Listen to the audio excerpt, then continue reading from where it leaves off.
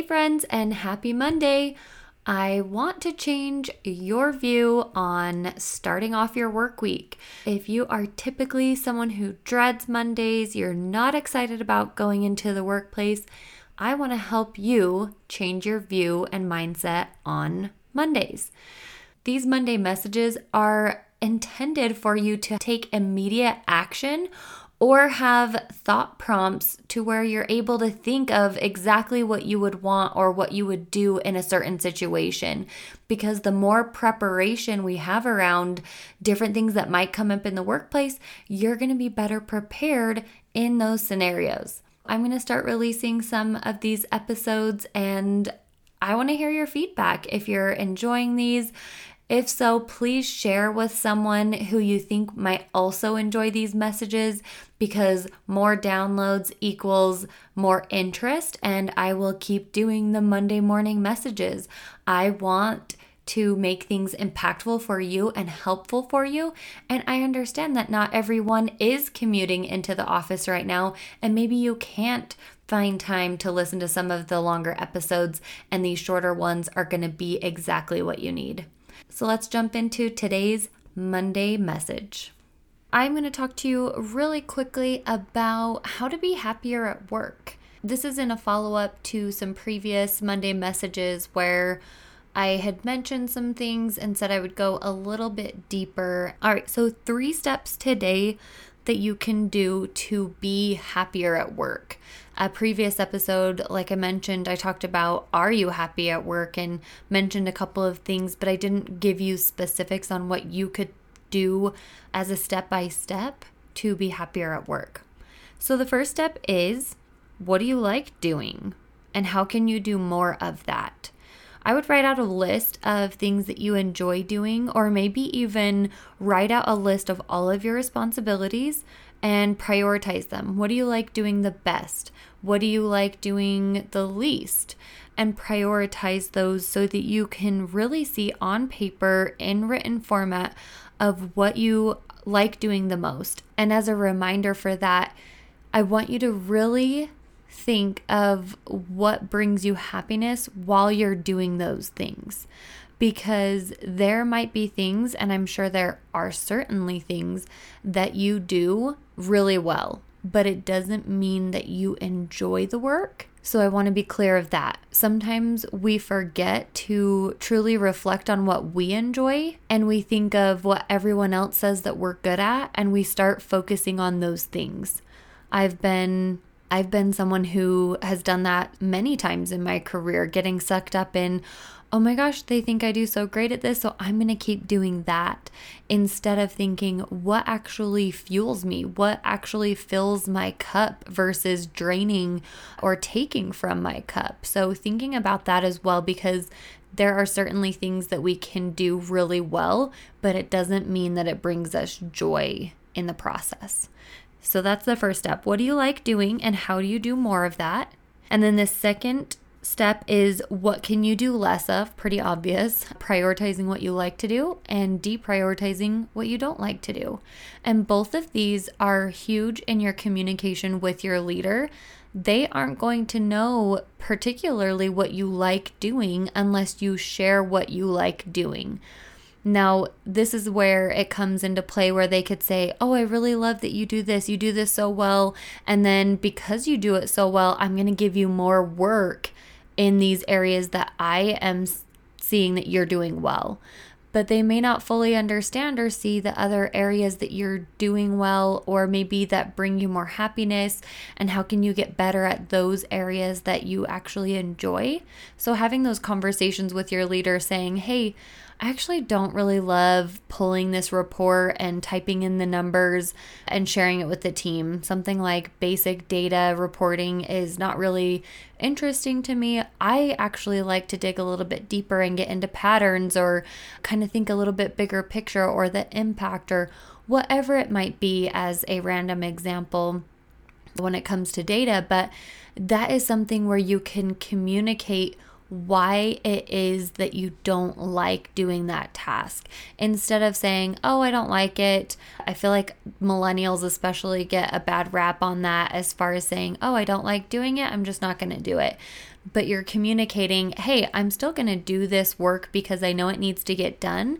But I wanted to let you know if there's anyone else on the team who enjoys reporting on this data and, not needing a whole lot of deeper thought into this, it's a little bit more surface level. If someone else wants to do this reporting and they feel like it's something that's giving them that joy, maybe that's higher up on their list of things that they enjoy doing, or it would be if they had the opportunity.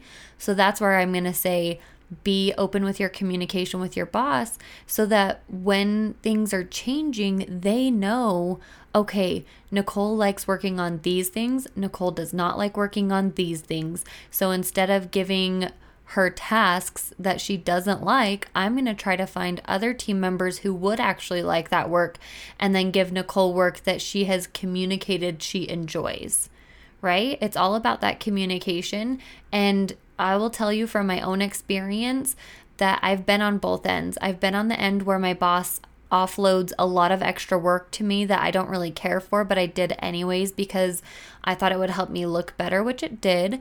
But I feel like if I would have been more proactive in my communication of things that I liked versus what I wasn't really as big of a fan of, I would have been able to do more work that I actually enjoyed in the process and still stood out because I would have been happier doing that work. And then I've been on the other side as a leader and delegating work to people, again, by assuming what they liked or did well because I could see what was going well and that was helpful for my team or my bottom line or my team stats or whatever that was.